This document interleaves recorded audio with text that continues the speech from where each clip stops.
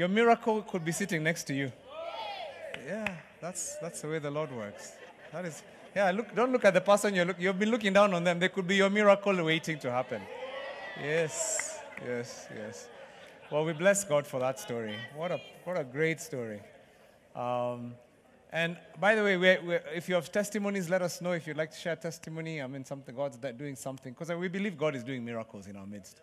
And all kinds of miracles. So don't go without that testimony being recorded, either on video or you're up here. We just need to hear those stories of what God is doing. We glorify God with the word of our testimony, isn't it? Yeah, this is how we defeat the enemy. Awesome. So remember, guys, no shame. Stand up. You start feeling even slightly sleepy, just stand up. I will not be offended, I promise. In fact, I'll be very happy. If I see you sleeping, I might just shout your name loudly. And you think the angel of death has called you or something. So don't get tempted. Awesome. So today we're finishing with this. And then tomorrow is our last day. Tomorrow is when we finish. Imagine. It's been amazing. It's been fun to be together, isn't it? It's so good to be with the family of God. To be with people we love, to be with people we enjoy, to be refreshed. And what a great thing to do it at the beginning of the year, that we can start the year together. So I really love this. So I want to, like I said, today I'm just doing practical family teachings. Teachings that help us begin to understand how to govern ourselves and to govern our groups. And the reason I'm doing it is because you're all leaders. And you need to understand when something happens or how to respond, how to act in the house of God, how to behave around each other. And some of these things may seem basic, but it's very important that we actually say this is how we do it in our family. Every family has a way that we do it at home like this. So this becomes like this is how we do it in our house. So I'm going to talk a bit about church discipline. Just tell your neighbor, what comes to mind when you think of the word church discipline, the phrase church discipline? What's the first thing that comes to mind? Is it a good feeling? Is it a bad feeling? What do you think when you hear church discipline?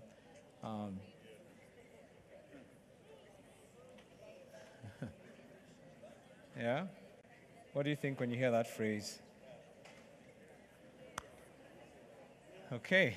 And then you can tell your neighbor as well. You can let them tell you. What comes to mind? What impression comes to mind? Awesome. How many of you, when you hear the word or the phrase church discipline, you get a very warm feeling, very just lovely feeling? You feel so nice, you feel so warmed up, you feel so blessed. Nobody said that. Oh my gosh. Okay, that's sad. Oh, you do? Oh, you do? I love it. That is so awesome. So for you, you feel it's exciting. You get warm feelings. Praise God. You are the only two people in the room right now, you and me. All right. Anybody get some really negative feelings? It just feels, it's like rules. It's like, it's like just something negative. Anybody seen a case of church discipline that went really bad? Yeah? Let me see, show of hands. Yeah. Anybody experienced church wounds because of church discipline, so-called? All right, quite a few of us. So church discipline doesn't often bring feelings of warmth. It doesn't feel, when people hear the word, it just feels draconian. It feels like people are being forced to do something they don't want to do. Even the word discipline for some of us is just a bad word. It's been overused in negative ways. And so we don't even understand what that has to do with church. It's like church should be a warm place. It's a place of family. It's a place of grace, a place of joy. But how many of you know that a family without discipline is not a happy family? Yeah. It's interesting because it's counterintuitive. You think if I leave my kids to be everything they want to do and there's no discipline, we never have consequences in the house, we're going to have the warmest house. And by the way, some of you started your parenting journey like that. Until your kids were 2 years and you realize that is the worst thing you can ever do. Isn't it? When children are untethered and there are no rules and there's no discipline in that house, it stops being a warm house. And it's funny because we create our kids and then our kids create us. Because what happens is you release them and they're wild and then they become a nightmare. And some of you know exactly what I'm talking about. We can't sleep. We can't leave the house. We can't go somewhere with those kids. They just wear us down. They wear me down. Every time I'm with those kids, I even wish I wasn't with them. It's like my life has become defined by them. Am I talking to somebody in the house or somebody you know? Okay, you're not nodding too loudly. I'm seeing guys looking like they don't want to say yes. But it's true. We all know people like that. And that's what happens when there's no discipline. Now, the one thing I began to learn back in the day when we started having our kids and we did layer parenting class, which saved our lives, by the way, is I learned that discipline, it doesn't have to do with punishment. Because whenever I used to hear the word discipline, I thought of punishment. Yeah? How many of you are disciplined in high school? Discipline was punishment, isn't it? And depending on which school you went, it happened in different ways. But I realized, and I was taught, and it was such a relief for me to understand, punishment is the last step that you get to, and it only happens very rarely. But discipline has to do more with training. It has to do with training. And when you train your kids well, you rarely ever have to punish them. In fact, honestly, it was so interesting, because we were taught this class, and by the way, if you haven't done layer, and you've got kids, you want to invest in it. It was that, if I would say the one thing I've ever done, I've paid for, every class I've ever done, I've paid for, that has continued to be worth it every year of my life. It's worth it more than my master's degree. Doing layer. The results are just stunning. I brought up my kids Bila Jasho. Bila Jasho just means without stress. Without stress. My kids used to sleep at 7 o'clock every evening. Bila Jasho. And they did that from when they were babies. Like they knew it was bedtime. Actually, no, it was 6 o'clock. 7 o'clock was when they went to high school. No, when they were older, primary school. It was just bedtime. And we trained them, and they knew. So we'd come home, have dinner, it's pleasant, and everybody goes to bed. And after they go to bed, mommy and daddy have mommy and daddy time. And we enjoy ourselves. Because our home had Bila Jasho, isn't it? There are some of you who know that that's a rumor when you have kids. And you say, oh, my kids are just hyperactive. Oh, they're just hard to deal with. They're strong-willed. Let me tell you, it has nothing to do with the child. It has everything to do with you. Because as a parent, you didn't understand discipline. I'm not even trying to be harsh here. I'm just saying I was saved. Somebody saved my life. Honestly, if they didn't save my life, I would not have known that. And so Kara and I, we always say that's the best class we ever took.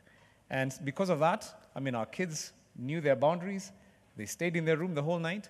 The next morning, they knew they don't leave their room before 7 o'clock in the morning. So you wake up as early as you want.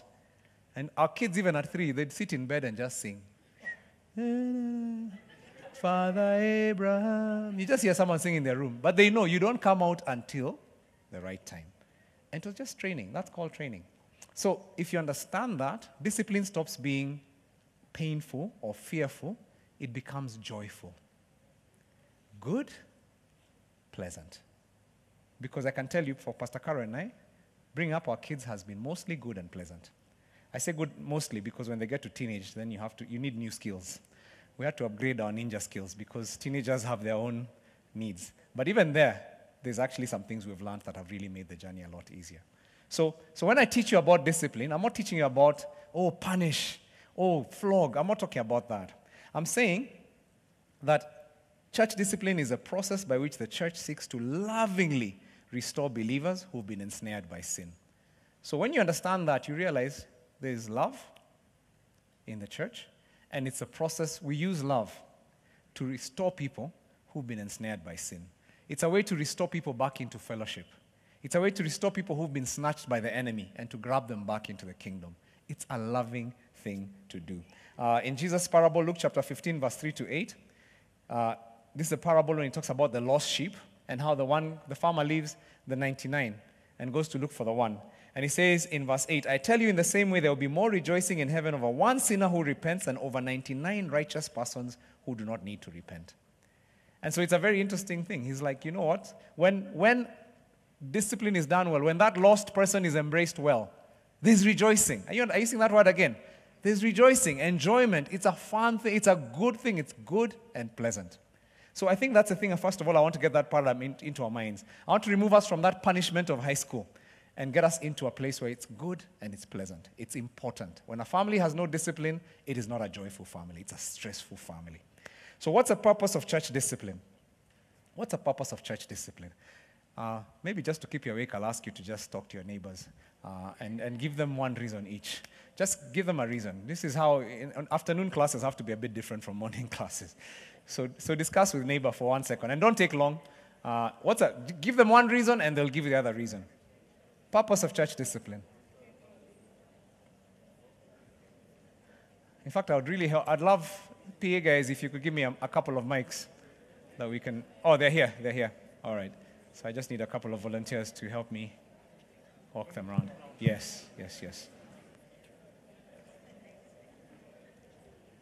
Okay. So purpose of church discipline. Let me just ask somebody on this side. You're on that side? Okay. Henry, and then Hypsesi on this side. So, okay, just pick a random person, because everybody discussed. Pick Baton. Bato, she looks like she's calling you, and you're refusing to see her. Purpose of church discipline, Bato? We said it's to basically enforce what you believe. To enforce what you believe. Okay, interesting. On this side. Don't look at their eyes, just give them the mic. In case they're like...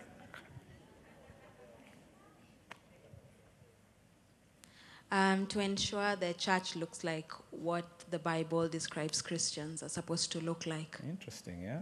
Interesting. There's one here. Oh, okay, I love that. There's one here. There's one where? Behind. Oh, thank you.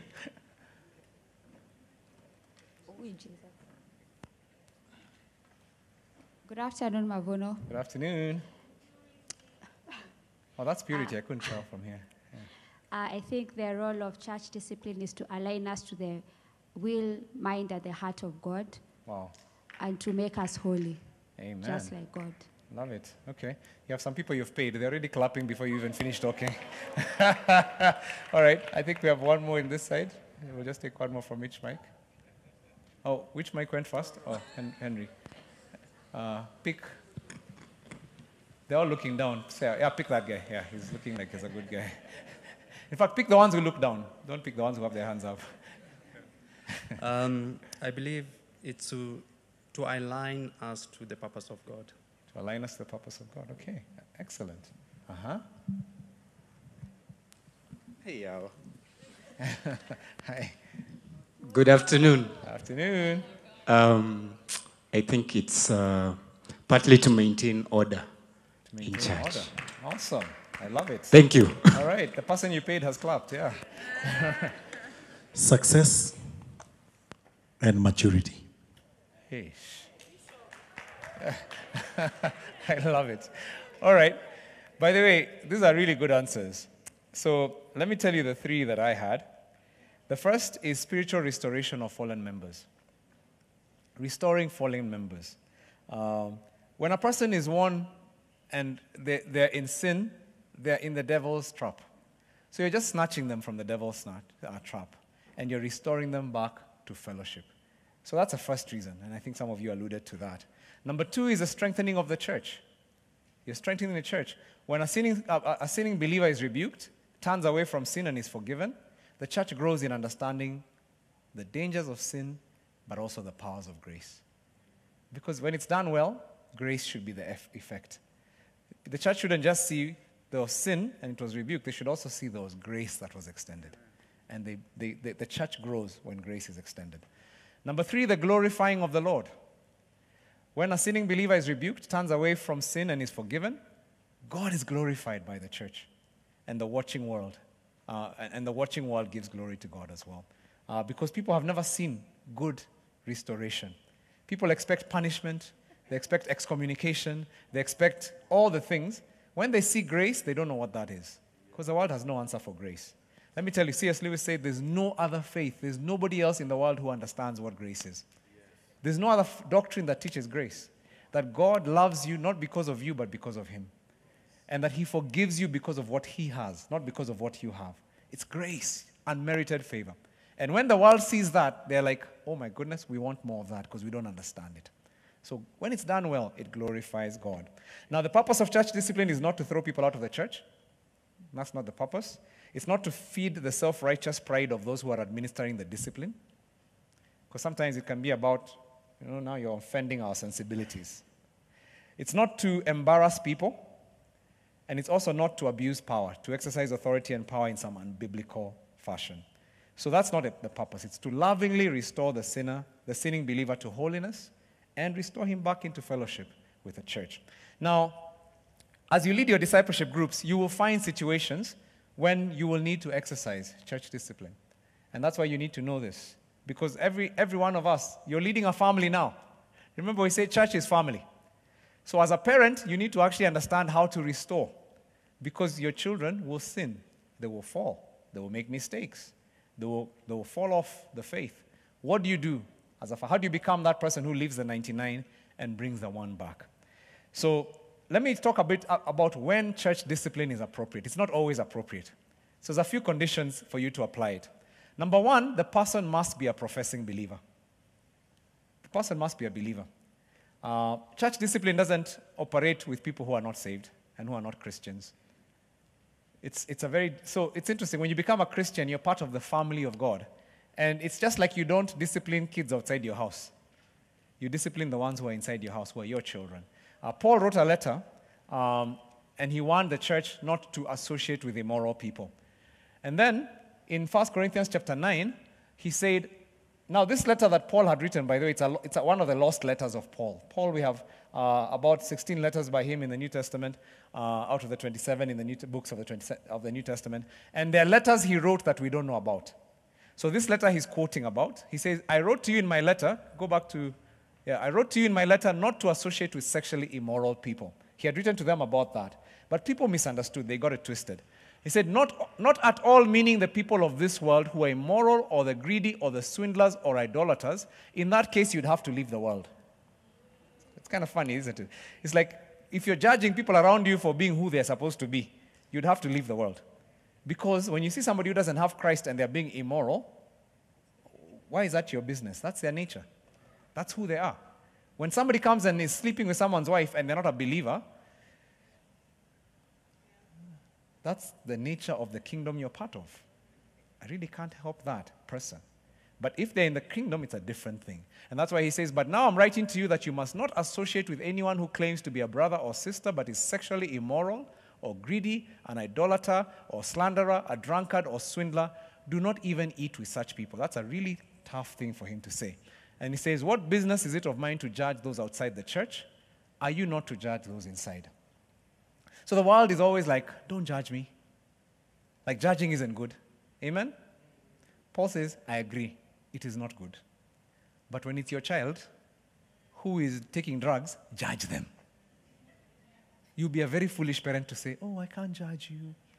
Your choice. Where? You're a sinner. You go to hell. Your child is dying. You do what it takes to take them out of that place, isn't it? Whatever you have to do, you will do it as a parent. So Paul is like, we don't judge people outside the church, but inside the church, this is a family. We have to judge. And not judging doesn't mean that we look down on you, but it means that we actually say, this is wrong. This is actually not right. A believer does not operate this way. God's business is to judge those outside the church. That's God's work. But for us inside the church, he says it's the church's responsibility to judge those within the church. And by the church, he's not talking about an institution, he's talking about the people of God. It is a role of the people of God to ensure that they're speaking truth in love to one another. Our first step is to be able to make sure that this person actually has accepted Christ, they understand the gospel, because you may be trying to rebuke somebody who is not born again.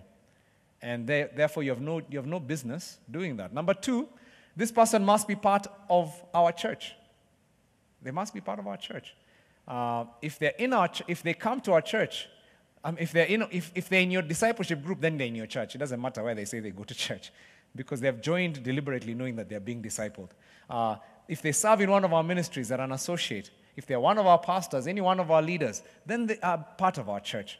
If they're a visitor from another church who just walked in and was happening to be there with us on Sunday and we know that they're living in sin, that's not my business either. Yeah. They come, at Mavuno we say, come as you are. Come as you are. I won't tell you, you're an elder from another church, you're living in sin, come and we do this. I'm like, what business do I have?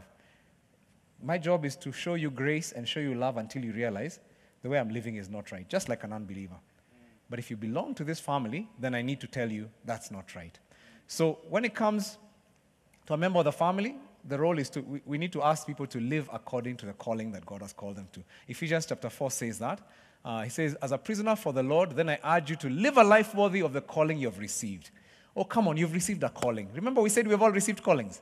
Everyone in this house has a calling. By the way, is anybody doubting their calling anymore? You are people are doubting. I preached the sermon of Wednesday again. It's like we are all called. We're all called. So he's saying, live a life worthy of this calling. Jesus has called you. He's given his life on the cross to call you. So live a life worthy of the calling. Number 3, the person must be knowingly and defiantly disobedient. So by the time I'm talking about church discipline, this person has actually, you can tell, they're doing something defiant, they're doing something continuously, they're doing it knowingly. It's not somebody who just stumbled into it because of their maturity, they didn't even know it was wrong. And I found them with a bottle somewhere and they are tipsy. And I know the Bible says do not be drunk with wine, but you know what? Hey, you didn't know. So one of the really great instructions we learned this one I think we learned not from Leah, but from our Bishop Oscar, is he taught me never to discipline a child, never to give consequences to a child if I never told them it was wrong. So if I found my child with sugar stuffed on their mouth, and I said, who ate the sugar? And they say, it wasn't me. And the sugar is dripping. I don't discipline them. There are no consequences because I've not told you that. But I'll sit with you and say, hey, listen, in our house, lying is wrong. Forget even sugar first. Let's first go to the lying. We don't lie in this house. Lying is telling something that's not truth, and I give you instruction about that. Now, next time you lie, there will be consequences. So even when our kids are older, we never give consequences if they never knew, or if we never instructed. Sometimes I'm like, they should know, but I didn't instruct. So I want to make sure that you're violating an instruction that should be known. So if I find an immature believer who just didn't know that they're not supposed to go to the pub when they got saved and take a few drinks before they go home, first I instruct them, isn't it? I tell them, guys, this is why this is wrong. Let's look at the scripture. This is why you don't do this. And then after that, you can actually talk about the case of discipline.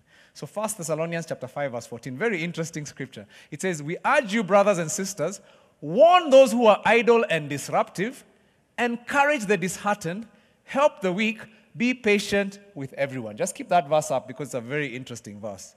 Brothers and sisters, warn those who are idle and disruptive, encourage the disheartened, help the weak, be patient with everyone. It's very interesting because it's telling you, don't mix up your audiences. Don't mix up the audiences. Don't encourage the disruptive. Warn them. If somebody is just being disruptive, that's not the time to come and say, oh, brother, I know, you're just not happy. That's why you're disrupting the warn. This one is a warning because they know what they're doing. But then it also says, it doesn't say admonish the weak. It doesn't say warn the weak. It says help the weak, isn't it? This one is weak. What they need is not warning. They need help. So there's a way that Paul is saying, understand. Use the mind to understand what do you do in each situation. Because not everybody is a place where they need discipline. Some people need actually conversation and to be able to be helped. Sometimes a new believer is in sin because of ignorance. They didn't know. They're weak. Help them. But there are other times when you just know this person is defiant. They know and they're still doing it. And at that point, the Bible says they become disruptive. So then at that point, what you do is you admonish them and you warn them. So for me, it's interesting because if I found when my 3-year-old was acting like a 3-year-old, if I found them acting, I don't discipline you for being 3. 3-year-olds have certain peculiar behaviors. That is, it goes with every 3-year-old. I don't admonish you. I don't discipline you. I don't even challenge you for being 3. That's who you are. When they're defiant, however, then I have to discipline them. And let me tell you something. When children are even 2, 3 years, they understand defiance. They know. And many times parents are like, oh, sweet angel. No. They're not an angel. They're a sinner. And that sin has to be dealt with very early, or it will corrupt their hearts. So you deal with it. But if I find you just doing what foolish 3-year-olds do, they ran and then they knocked over a vase, and nobody had even told you don't run. Seriously, that's what 3-year-olds do. I clean up the vase, we sit down, and then I train you. And then training now helps you now understand there's a higher standard. So if I find a new believer who's overcome by a sin, but is repentant, or even an older believer, but they're repentant, they want help, at that point, I help them. They really do want to be helped. And I say, okay, what do we do? Do we get you into rehab? Do we walk with you? Do we get you a counselor? do we get you into marriage counseling? Because you're asking for help. There's a repentance there.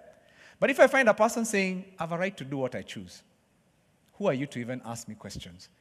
Already they're showing defiance, and they need a stronger warning. They need a stronger confrontation. Are you understanding? So you don't just jump at things, and this person is doing wrong, this person is doing wrong. You understand where they are. And then number 4, the person must be disobeying clear commands of Scripture. It's easy for us to set up our own rules and then to start taking people through church discipline for our rules. That's when you start cults. We're talking about the rules in Scripture. There are things in Scripture that are commanded in Scriptures. So drinking wine is not a scripture. There's no admonition against it in the Bible. And I know you came from different church backgrounds, but there's no verse that says you can't drink wine. But there is a verse against drunkenness. Those two are very different situations. Now, I usually, when I'm discipling somebody, I'll tell them why I don't drink wine. It's not because I can't drink wine or I don't like wine. It's because at one point, I realized that God has bought me for himself so much, and I want to be so completely sold out to Jesus. I never want to have an option. When I get depressed, because I will, when you're in the Lord, things can happen. You can have an accident. You can lose a loved one. You can find out something you've gone through that has taken you to the depths. And what happens when people go to the depths is that they go for comfort. The thing that they've learned to comfort themselves with. If it is binge watching TV, that's what they'll do. If it is drinking alcohol, that's what they'll do. And so I don't know, as a young Christian, the way I was discipled is, let nothing ever master you. That's the way I was discipled. And so I realized I like wine. It's really pleasant. But then I also realized I'm that guy who the day things go wrong, I might find myself seeking solace in this. And so I just stopped. That was a personal conviction. It's not in the scripture. But I say to myself, let nothing ever master you except Jesus. That's my rule for myself, by the way. Now, I teach them that because I pray that they can make that a rule for themselves and make their own decisions based on that rule, because we all know the things that master us, isn't it? So when I tell you I don't watch TV series, it's because I know I'm that guy. In fact, my wife knows. My wife can start the most exciting TV series, and then she gets sleepy and she's like, and she goes to bed. I'm that guy. In the middle of an exciting movie, even if it's late and I'm preaching tomorrow, I have to finish the movie. I have to. I can't sleep without knowing how it ends, especially if it's a good movie.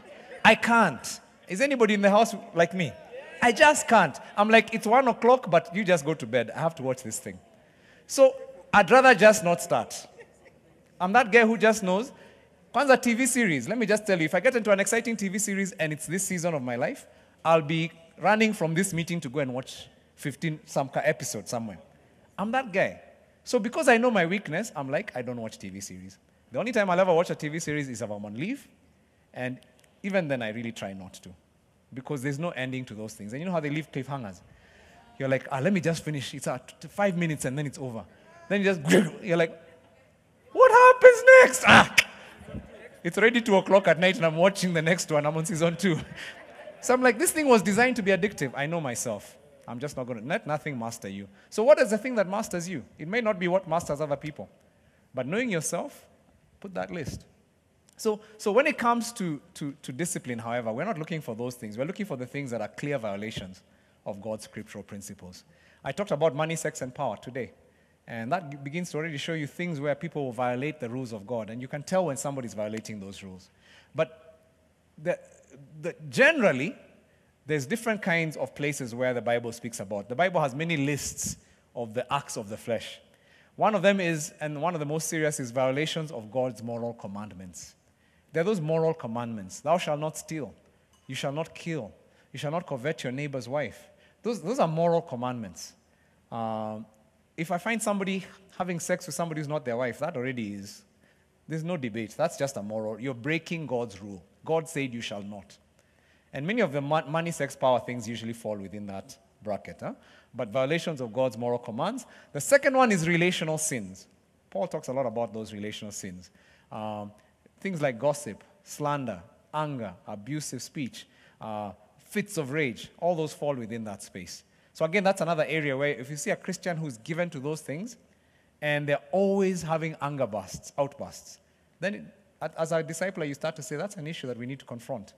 And it might be as good as a conversation and accountability, but at a certain point, we might have to escalate things if things are not changing. Number 3 is divisiveness in the church. Divisiveness in the church. This is a divisiveness in the church is a major issue. Strife is a spirit. I think I talked about it in November. There's a spirit called strife. And that spirit delights in breaking up. And some people, by the way, operate with the spirit of strife. Huh? They come into your discipleship group. The minute they join in the WhatsApp, they already start questioning what the leader is saying. And it's not that they're questioning in a good way of, oh, please help me explain that. I don't understand. It's those ones of, and who said that? Why is it that that opinion is correct? How do we know the pastor is? I mean, you can already tell they're not questioning in a positive way. It's almost like a divisive way. And then whenever they enter a group, camps start forming. Do you know any people like that? Me, I know people like that. And those, I mean, you're going to read, there's some incredible scriptures about that just talk about, hey, you need to confront. In your group, if you have a divisive person, you need to have that conversation early. Otherwise, they'll break it. If you're in your church, if you have a disruptive person, you need to have that conversation early. Otherwise, they'll disrupt your church. Maybe I can give you a few scriptures on that one. You can read about them later. Romans 16, 17 to 18. Just write them down. I don't have time to read them all. Romans 16, 17 to 18. Titus 3:10. And then 3 John 9 and 10. Those are great scriptures just about divisive people. 3 John 9 and 10. Titus 3:10. So those are the scriptures there. I just thought I'll throw those in because many people don't understand the dangers of divisiveness. Divisiveness is one of the ways the devil splits. I've seen the devil split fellowships. I've seen the devil split churches. I've seen him split families through divisive people, the spirit of strife. Number 4, false teaching on major doctrines. That's an issue you have to confront. When somebody starts to teach Jesus Christ is not God, He's not Lord, that's a major doctrine. That's not something we even discuss in this church. If you don't believe that, we don't believe you're a Christian. There's some things there that are just, salvation is by grace alone. Somebody starts teaching works, and that you have to do this to earn God's approval, immediately I'm on you. Boom. You're not going to teach that in our church. Go find another family if you can't teach that. I mean, we don't teach that here. We don't practice that here. And so being able to understand the key things. Jesus died for your sins. Key doctrine. Those are things that we don't mess around with here. We believe that 100%. The Holy Spirit is alive and exists today, and He gives gifts to His people. For us, that's a non-negotiable.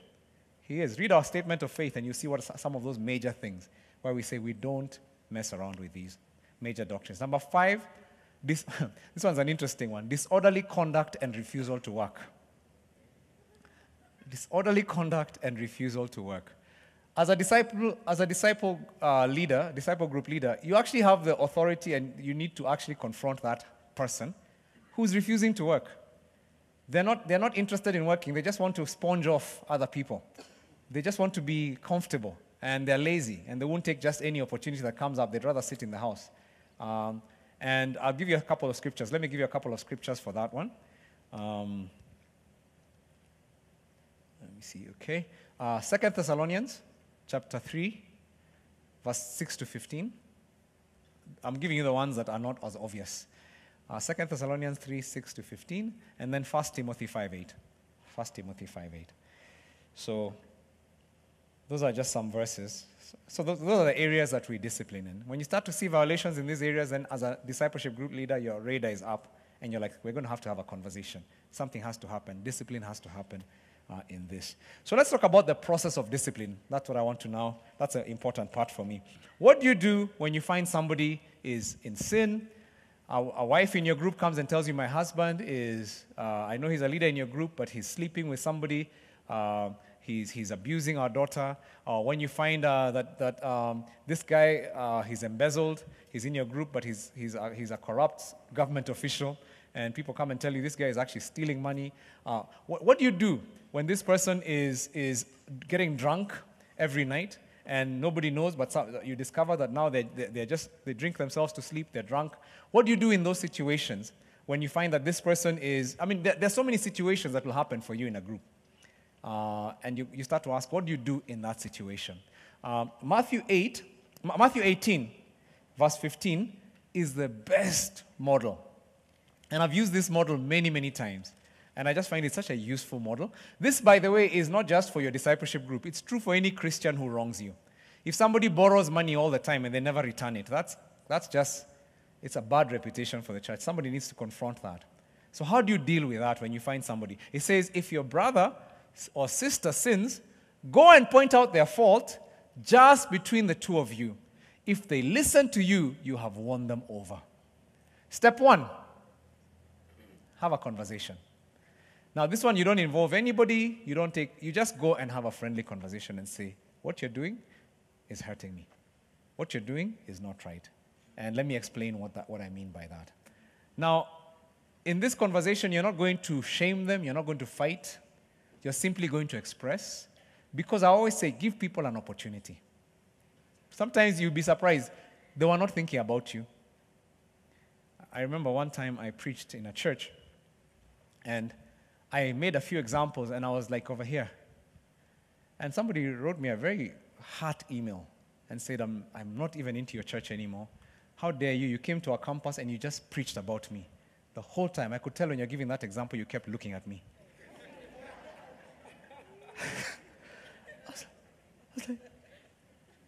And they'd left. By the way, they're not giving me a chance to answer. They're like, this is where I've left your church and I've gone. Last scene heading. And I'm like, really? You took offense, but you didn't give me a chance.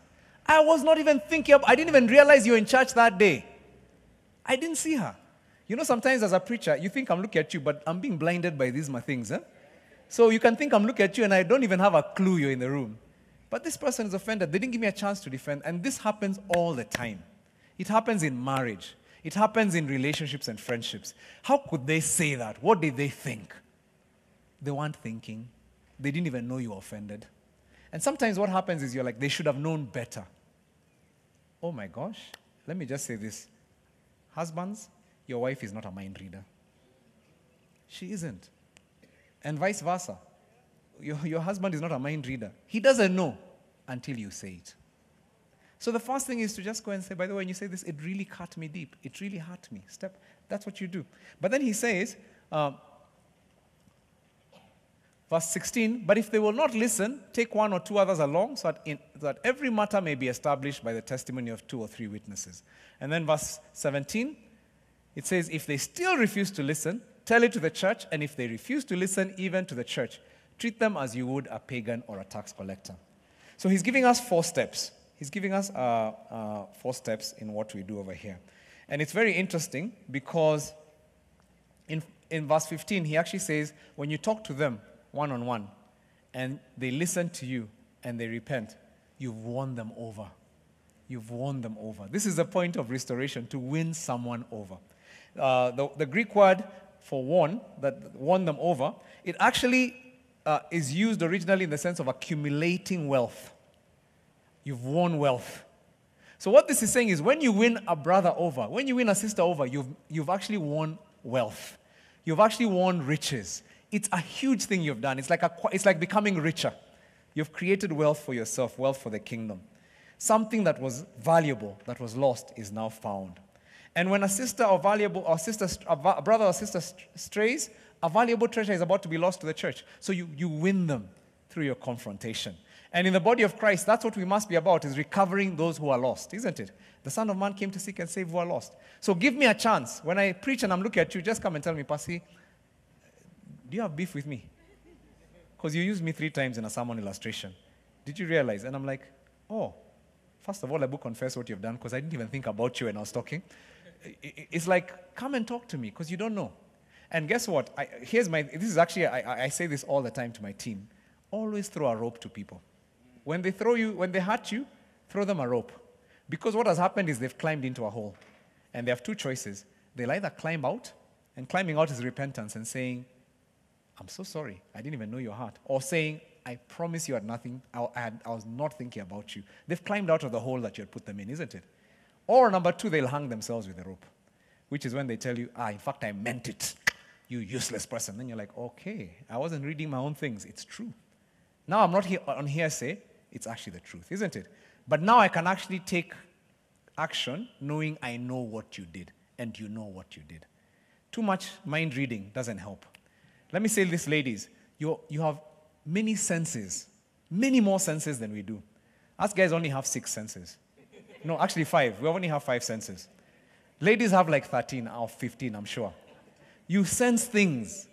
You feel things. That's why when ladies are together, they can look at somebody and they're having a fun time, and then somebody tells you, those chicks hate each other. And you're like, how did you know? You can't see how they'll look at each other. I'm like,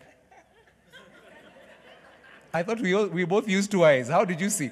It's because women don't just see, they sense. And that's one of the biggest problems in marriage, is that you think your husband also has 13 senses. And so they say something and you're like, how dare he? And I'm like, the poor guy was just commenting that the food was cold. It has nothing to do with you and the relationship. Somebody's putting himself in trouble right now. Don't say amen too loudly, and she's sitting next to you, might be punched. So don't fill in for him. Let him tell you.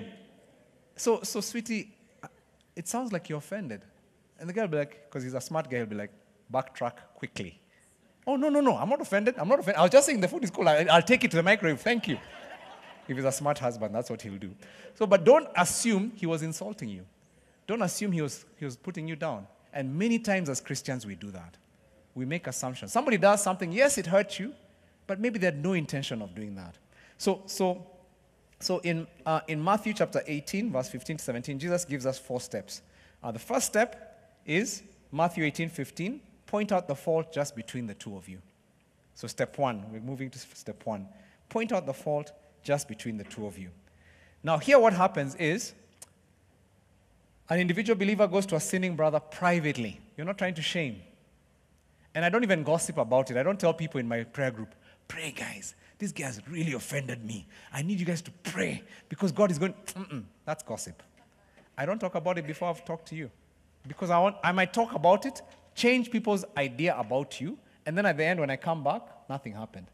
And we resolve. And this happens all the time, by the way. Let me say, this is one of the reasons why in our team, I challenge my team. I say, never talk to your spouse about something that happened to you at work before you are sure about it. Because, or even before you've resolved it, you've done your Matthew 18 process. Because what's going to happen? Pastor James and I have an argument. Or not even an argument. I say something to him and I say, Pastor James, I'm very disappointed. You did this and I'm not happy with you. And I think I want you to do it again. And maybe that day he was having a rough day, and he's just like, Pastor M doesn't even know what's going on.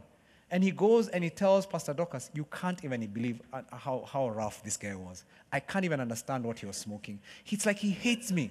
It's like he's just blowing up on all of us.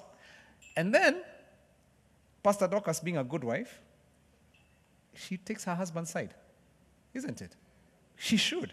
And she's like, sweetie, I'm so sorry that happened. I can't imagine that guy did that. Why would he attack our family like that? And women can be mother bears. When your husband's under attack, it's like, I can't believe that pastor did that. I don't like that. In fact, I knew that. So then the next day, this is actually what happened. The next day, Pastor James and I are talking, and Pastor James, being the guy, is like, by the way, yesterday you really hurt. I mean, it's like, what was up? Did you really mean what you said? I'm like, Jimo, how? I didn't even think about that. I'm so sorry. I didn't even get what you were going through. And Jemo is like, okay, we're boys. So we're boys. Hug. Guy hug. Done. Guess what happens? Jemo goes home and forgets to tell his wife that Pastor M was not even thinking about him when he said those words. He was even talking about someone else. So the next day I come, oh, Pastor Dorcas, my daughter, good to see you. And she's like,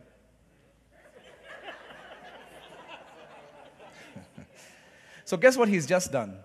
He's just cut off his wife from her spiritual authority. He's destroyed her faith because now she's an independent Christian who has no spiritual father. But he's moved on. So that's the danger of even discussing with your spouse before you've done step 1. Because many times the person close to you will take your side, and later you'll probably not even be able to tell them how relieved you are and how intense it was that you were. They were not there to hear the sincerity, and they're protective of you. So the first thing I do is I'm like, okay, before I even tell Carol what's happening, let me go and have a conversation with this person. Let me give them a chance. I'm going to throw a rope and see what happens. And at that point, I ask the right questions. Like, when you say this, what did you mean? I'm not telling them. I want to hear Rocky, what did you mean when you say this to me? And if, say, for instance, it's somebody in my discipleship group who I've heard is sleeping around, or I know was sleeping around, I'm like, okay, so let's talk. I really want to understand about this woman that you're seeing. What's the problem? Do you see a problem with what you're doing? Because I want them to understand that there's a problem. I don't even want to tell them there's a problem. Because it's easy to go with your Bible. dude, what's up with you? I'm already telling you what the problem is. What happens when you do that? You shut the door. They get defensive. So I'm like, okay, tell me what's going on. What's happening? Why are you doing this? And the person explains, oh, I no longer feel for my wife. I don't even know what's happening. Like, she doesn't do it for me anymore. I hear this all the time, by the way. I can tell you the stories. It's like, when we got married, it was like she was always available. Now it's just like, so I said, okay, let me ask you the question. What's the problem? What's the real problem? What do you think is the problem with what you're doing? What do you mean there's a problem? It's not my fault. It's her fault. No. I hear you, and I understand what you've just said. But what do you think could be a problem with what you're doing, the action you're doing? What do you think it could cause? Me, I'll be happy. No, I agree. but maybe we need to think a bit broader, And I'm here to help you, by the way. I'm not here to condemn you. What do you think the problem could be? What do you think could be some of the consequences of what you're doing? Oh, yeah, I know. I could mess my marriage. Okay, all right. So you see that? Do you think there could be other challenges? Well, my kids. I guess we have kids. We have to figure out what to do with them. All right. Let's keep going. What other consequences do you think this could have? It's like, well, our parents will be offended. Yeah, my parents. So I'm just helping you begin to see what you're doing, isn't it? I'm not telling you, guy, your children. I want you to see it yourself. So it means I'm having a real conversation with you. I'm not telling you, I'm asking you. And I'm doing it with love. And I'm going between us and I'm saying, guy, let's talk. Let's reason. The Lord says, come, let's reason together. I want you to understand what this could be. And then I say, so if that happens to your kids, what do you think will happen? What do you think the future is? And then I say, how would you stop that from happening? What do you think, what is the most important thing you can do right now to stop all those crazy consequences? I'm helping you figure out. And you're like, yeah, maybe I need to go and talk to their mom. Maybe we need to resolve this thing. Maybe we need to see a counselor. Wow. I've just won him over. I've just helped somebody begin to see for themselves. It's their solution, isn't it? So discipline is not going and telling you you're a sinner. It's saying, let's talk. Let's reason. I want to win you over. My attitude is an attitude of love. It's an attitude of grace because it comes from the fact that I know I'm a sinner too. In fact, in the same position as you, I might feel the same way. But let's talk about what is happening. What is actually the real problem? And what are the consequences that problem could cause? Now, if this person hears me in that process and they accept responsibility, then I can help them take the next steps. If it's talking to their wife, if it's figuring out some counseling, if it's seeing the pastor to resolve the issue, I've won them over. I've won them over. If it's even making a confession to the people that they've hurt in this decision, I've won them over. And discipline has been, the brother is restored. Step 1 worked. We don't have to go to step 2. And so that's the first thing. So I want to say this. When you see somebody doing that, give them a chance. Let them explain themselves, and then help them see. Ask them the questions that will help them see what are the challenges in what they're doing. Because many times people don't understand. What I'm doing when I'm sleeping with this woman is, number 1, I'm creating soul ties. Number 2, I'm destroying a marriage. Number 3, I'm destroying those. Don't believe anything the psychologists tell you. Divorce is horrible for children.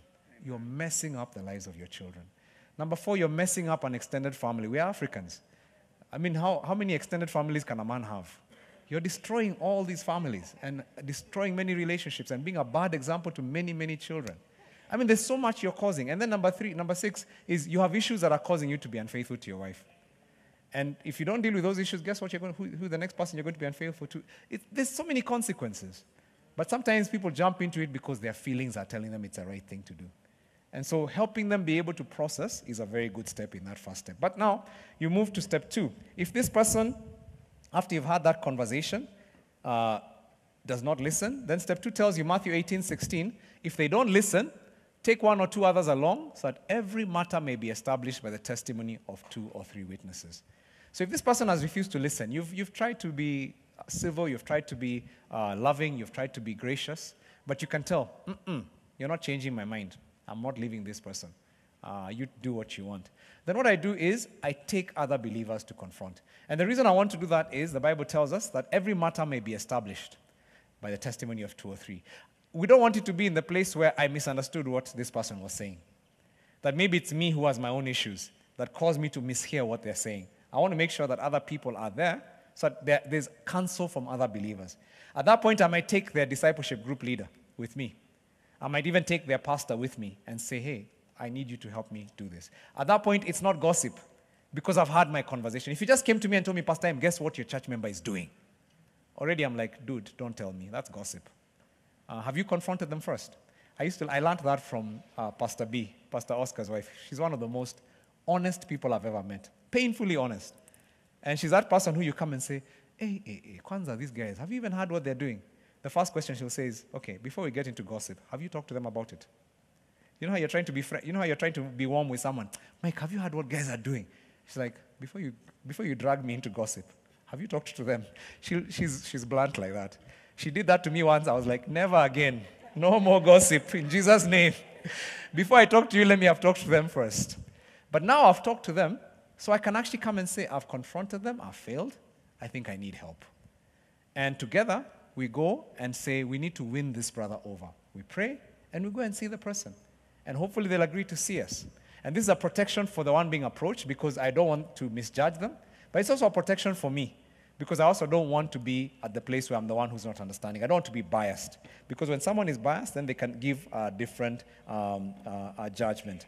So the witness comes to confirm whether this person will listen. Maybe when they see the escalation, they'll be like, hey, okay, you brought Pastor James. Okay, let's just talk, Or you brought my discipleship group leader. Okay, fine. Let's hear you guys. And maybe there's now more witness. There's more ability to work together, to love on this person together. We're concerted. We're praying as someone is talking. And hopefully, remember, our one intention is to win this person over and to bless the body of Christ and to glorify God. That's the only reason we're having this conversation. So we hopefully this step will work. And they'll say, when this guy came, I didn't get it. I was very defensive. But since the time he came, and now you guys are come, I just feel so burdened. And you guys are so right. Let me tell you that these are the things you pray will happen. Like, yeah, Passy, I'm going to change. Any pastor just goes, Jesus, thank you. My work is so easy.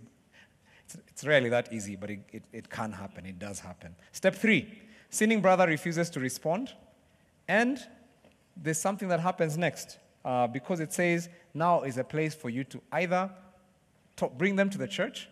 It says, bring them to the church, and then basically what does that mean? It means that you bring the matter to the church authorities. This is where probably you bring him to Pastor James. This is probably where you say, okay, now we've tried as a DG to talk to this guy. We've tried as an MC to talk to this guy, but now we're just going to have to bring it to Pastor James and to say, this guy is our discipleship group leader, and he is just living a life that completely is breaking God's law. Now, Pastor James, being a good father, he's not going to let his children's faith be destroyed, because guess what happened? The consequence of that DG group leader who is sleeping with someone else's wife is a destruction of the faith of all the sheep there.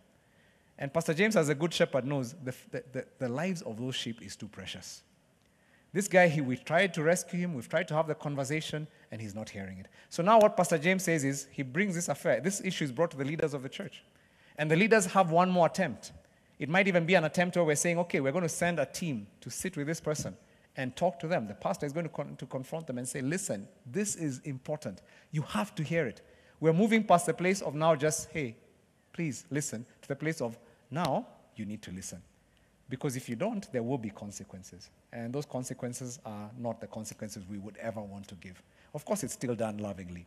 Now, the idea is to hopefully pursue the person aggressively and plead with them to repent before the fourth step becomes necessary. Step 4 is the last one, which talks about removing this person from fellowship.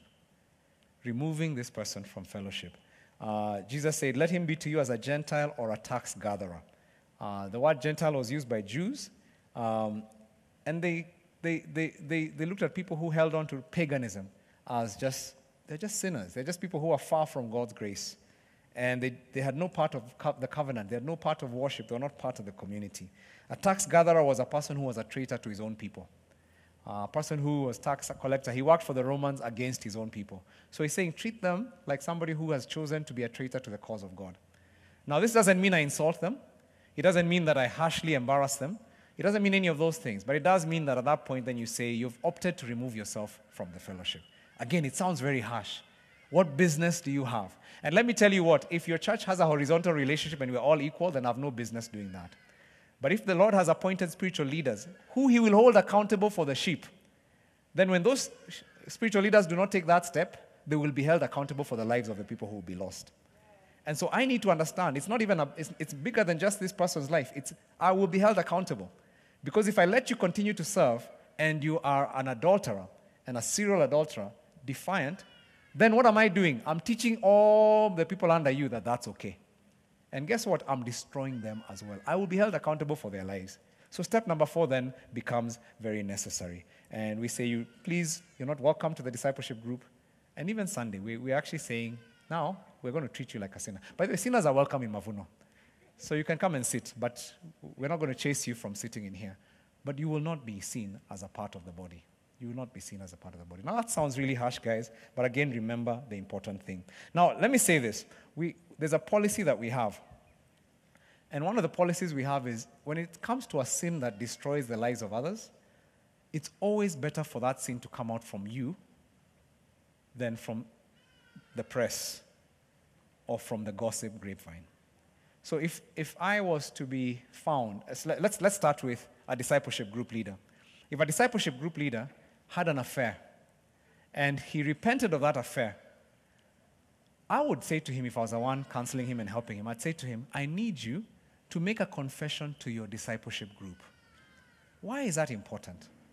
Because these are the people who follow you. These are the people who, if ever that story came out, you'd have 2 options. Either to lie about it, which is even worse, because then if that lie is also discovered, you finish them. Or to admit it, and then to say, I've been living a double life, guys. I've been doing things I tell you not to do, and here I am.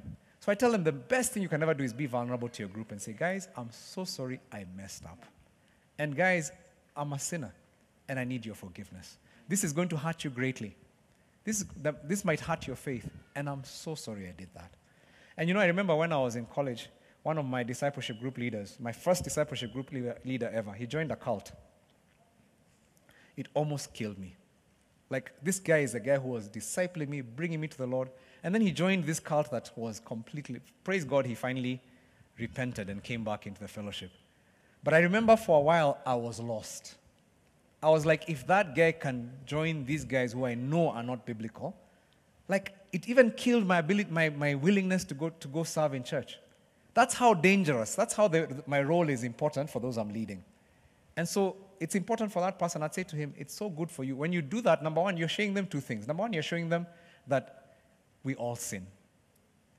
And you're showing them when you sin, you confess. Because the Bible says, confess to one another and be healed. And number 3, we're going to teach them grace. Because once you confess, then I'm going to model for them how you forgive. And because what I want them to be able to do as your disciples is to be able to say, wait, you've hurt us, it's true, and cry if they have to because of the pain they'll feel. But then to be able to say, thank you for asking us to forgive, we forgive you. Now, again, some of you came from families where saying I sinned is shaming yourself. In fact, if you ever admitted wrong, you are slammed, you are ostracized, you are hurt. And so many times you are just like, defend yourself at all costs. Never ever admit you're wrong. It's like insurance, never take liability, admit liability. It's like let other people decide for you, but you never say you're wrong. But that's not biblical. And in the church, we are the family of God. We're not just any family. Our role is to dispense grace. So there's no sinner who will ever come and say, I'm sorry, I messed up. And the church will say, we don't care, bounce. That will never happen. If we do that, we're not the church of Jesus. Because Jesus talks about what? He talks about that guy who was forgiven a big debt, and then his servant had a smaller debt, and then he cast him out. And for me, as a pastor, if I was to say I can't forgive you, I'd have to think about, what has Jesus died on the cross for me for? What are the sins that I committed? Even the attitude of my heart. By the way, sometimes sin is not that action. He slept with someone. My sin could be that I am jealous, that I'm greedy, that I love money, and you don't even see it as a pastor because those are the respectable sins. And those things are defiling, just as defiling as any sin. And so when somebody confesses, it is our duty to show grace. It's our duty to say, we forgive you, we accept you.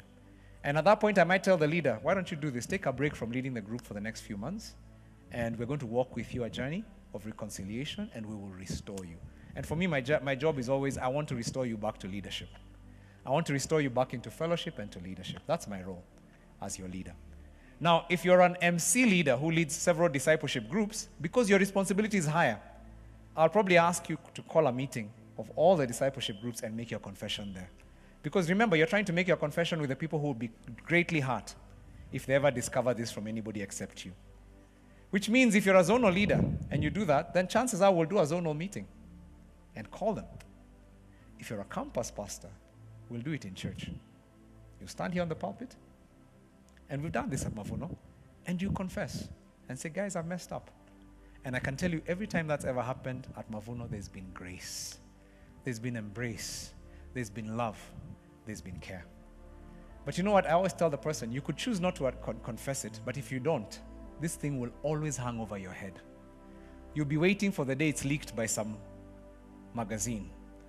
And then your career will just be finished. Your life will be finished. And so it's better for it to come from you than from others. Now, if it's Pastor M, God forbid, I would have to confess to the entire Mavuno community. Everyone. And because of my role, I'd probably have to confess to church leaders in the city.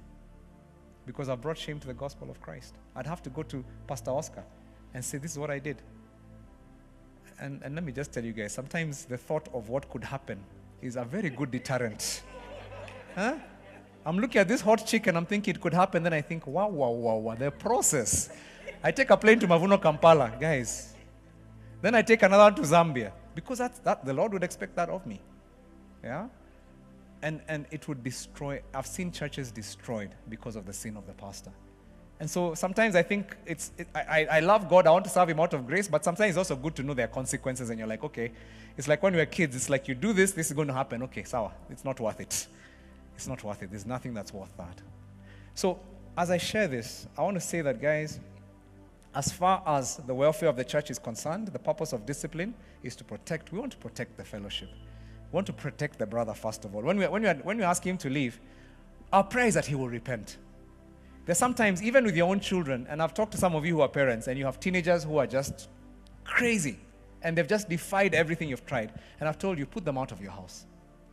Because at this age, they need to actually be looking after themselves. They're just taking for granted the grace you're showing them. As a pastor, I've counseled some parents to do that. And you're not throwing them out because you don't love them anymore, but you're putting them into a hostel in college at the hope that they will repent. At the hope that they will repent. And that they will come to appreciate the grace that is in the house. So even when I tell you, by the way, and I've never done this, by the way, I've never gotten to that step of saying, please leave the church and don't come back at this point until you've repented. I've never done that. But if I was ever to do it, it would be on the basis of, I pray that this step, I know you'll be angry, you'll go and sing, you're going to talk about churches, you'll go on social media and slam Mavuno, yes, you'll do all that. But my prayer is that you will come round. And ultimately that this step is what will help you come round. So that's my hope. But also I'm praying that the church will also understand that God hates sin. If you remember, I was reading the book of Acts when Peter confronted Ananias and Sapphira. He said, the people who collected your husband's body are going to collect yours. I mean, death came. That's how seriously God took sin. Because he knew there's a revival going on and sin can destroy everything I'm doing. So it's not a threat in that way, but it's almost a sense of sin is defiance against God. And God is the leader. He doesn't take defiance. Guess what happens to Lucifer when he defies God? He's cast out of heaven. Lucifer was excommunicated. But he probably will never return. In fact, he will never return. He's too proud for that. My prayer is that nobody will ever be too proud to accept discipline when it happens. Now, even as I'm sharing this, guys, is because I so love what God is doing in this season. I'm so excited. I've prayed to be alive in a season like this. I have. All my years in ministry, I've prayed for a time like this. And it's happening. I don't know if you can sense God is doing something exciting. You're in Mavuno at the right time. There's something beautiful that God is doing. But I also know that the devil prowls around. He's not asleep. He can feel the power of God in this house. He can feel what is coming. He can feel what is about to be released to all our campuses across the world. He can tell. So he's going to be prowling, looking for weaknesses, looking for those places where he can attack us and devour us. And it's good to warn us so that we're ready. Amen? So that even as we're walking, we know what to do. And when we see sin in our midst, we know how to confront it so that nobody is destroyed.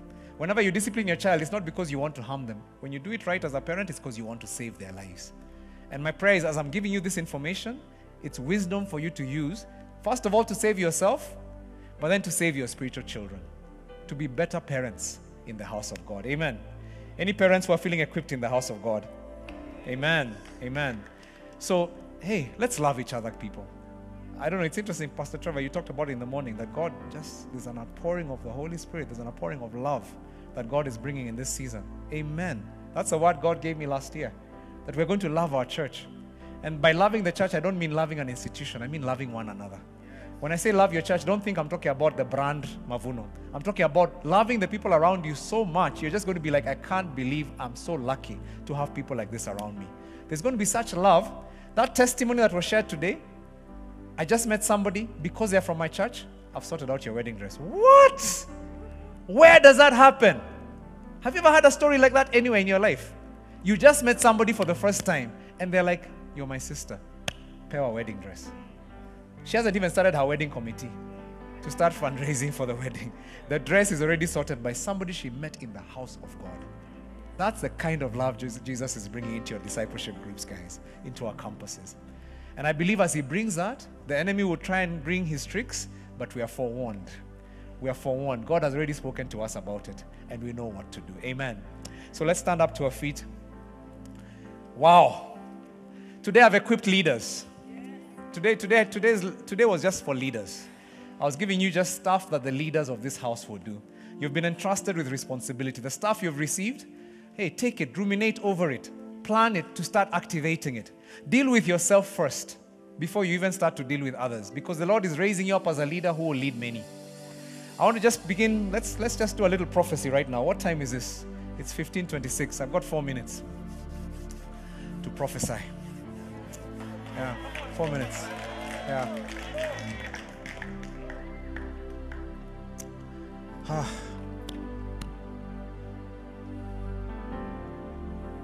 I see the Holy Spirit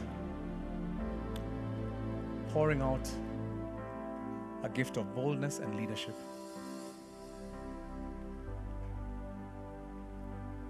Some of you have been afraid as leaders. You've been so shy, so fearful. But I see the Holy Spirit right now pouring out boldness, pouring out a fire, pouring out just so much boldness you will not recognize yourself. I don't know why the picture I have is some small person grabbing a big person and shaking them and telling them, you must know Jesus. That's the picture I'm getting. You will not be afraid. Your stature will not define you. You're going to be so passionate for Jesus, you will want everyone around him to know. And God is removing your fear. You will never have fear of bosses again. You will not fear any human being. The Lord is your light and your salvation. Whom shall you fear? I see Goliaths falling because of the people in this room. I'm seeing even people not fear. In the spirit right now, I'm seeing that you will not fear demons. By the way, demons will run away from you. That's what I'm seeing. That's why the enemy is so scared of what's going on in this room right now. Because the smallest one of you will put demons to flight. Yeah, I see that. I see that impartation of the Holy Spirit coming upon you right now. You will be bold. You will not be intimidated by anyone. You will stand in forums that are international forums. You will speak to people from other nations. You will not be intimidated. I see people here who are not very educated, and the Lord is going to put you in forums with very educated people, and they will marvel at what God is doing. Oliver, who was here earlier. Oliver, are you still here? Oli, you're a model for what this church is becoming. Oliver. Yeah. Prince, you're a model for this church.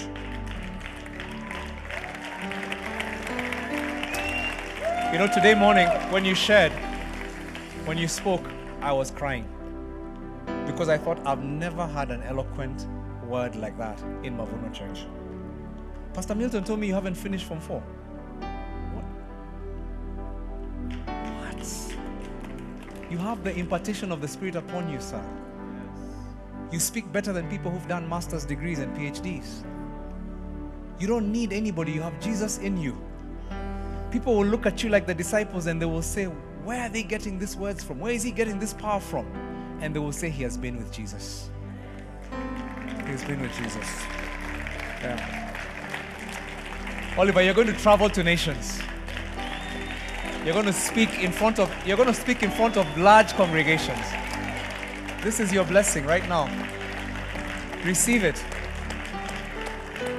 Yeah. When the invite comes, remind me that I said this word. And that word is not just for Oliver, it's for us. I said it's a model for us. The Lord will put you in places that you cannot even believe you belong. You will find yourself in places where you'll be wondering, why me? How did they pick me to speak in this space? You will represent him. Some of you, by the way, you're so nervous to be in front of people. Public speaking is the thing that gives you nightmares. In Jesus' name, the fear has gone. Yeah. Fear has gone. Fear has gone. The Spirit God has given you is not a spirit of fear, but of power. Power. You will speak and people will marvel with power.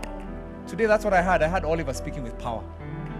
Like, I was reduced to tears. I was like, I've got eloquent pastors in this house. I've never heard them speak the way he spoke. And I could tell that's the Holy Spirit.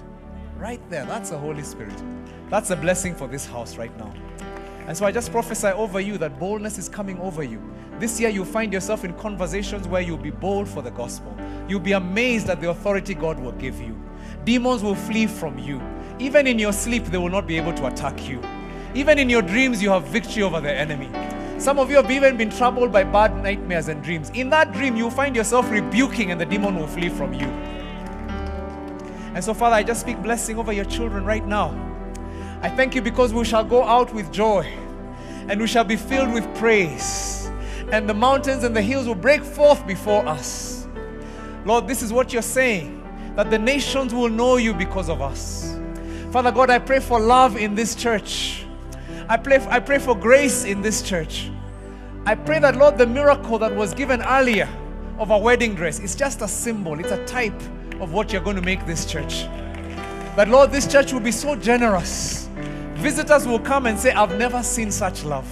I've never met such people. And so I bless you, God's people. Oh my goodness. Father God, begin the work of impartation now. Begin the work of impartation now. Begin the work of just pouring. Spiritual transfer. I speak spiritual transfer right now. As you've listened to this word, it is your word. As I've taught you how to be a leader, you will be a leader. In fact, you are a leader right now in Jesus' name. I speak over you spiritual authority. I'm giving you the gift of spiritual authority right now. I'm pouring it over you right now. That is a gift the Lord gave me and I give it to you right now. For the longest time, I was afraid of speaking to people. I always second-guessed myself. And I prayed for the gift of spiritual authority and the Lord gave it to me. Now I can speak anywhere in this world. I have no fear of anybody. I speak over you right now, my children. This is your gift in Jesus' name. In Jesus' name. And so, Lord, I bless your children right now. I pray for divine opportunities. I pray that even today they will see Kairos moments in conversations. I pray that, Lord, between now and tomorrow when we gather again, there will be testimonies that have not happened right now, but they will have happened by tomorrow morning. There will be testimonies in this house. And when we come for prayer, Lord, it will just be a place full of joy. At 5:30 tomorrow, this place will be full of people, full of joy, praying and thanking God for what they've experienced. And Lord Jesus, we're looking forward to tomorrow. Oh Lord, it's going to be epic. It's going to be epic. You have some powerful things you're going to do. By the way, tomorrow is going to be a powerful, powerful day. I can tell you right now. And so, Lord, I bless your children in the name of the Father and of the Son and of the Holy Spirit. And God's people say, Amen. Amen. Woo.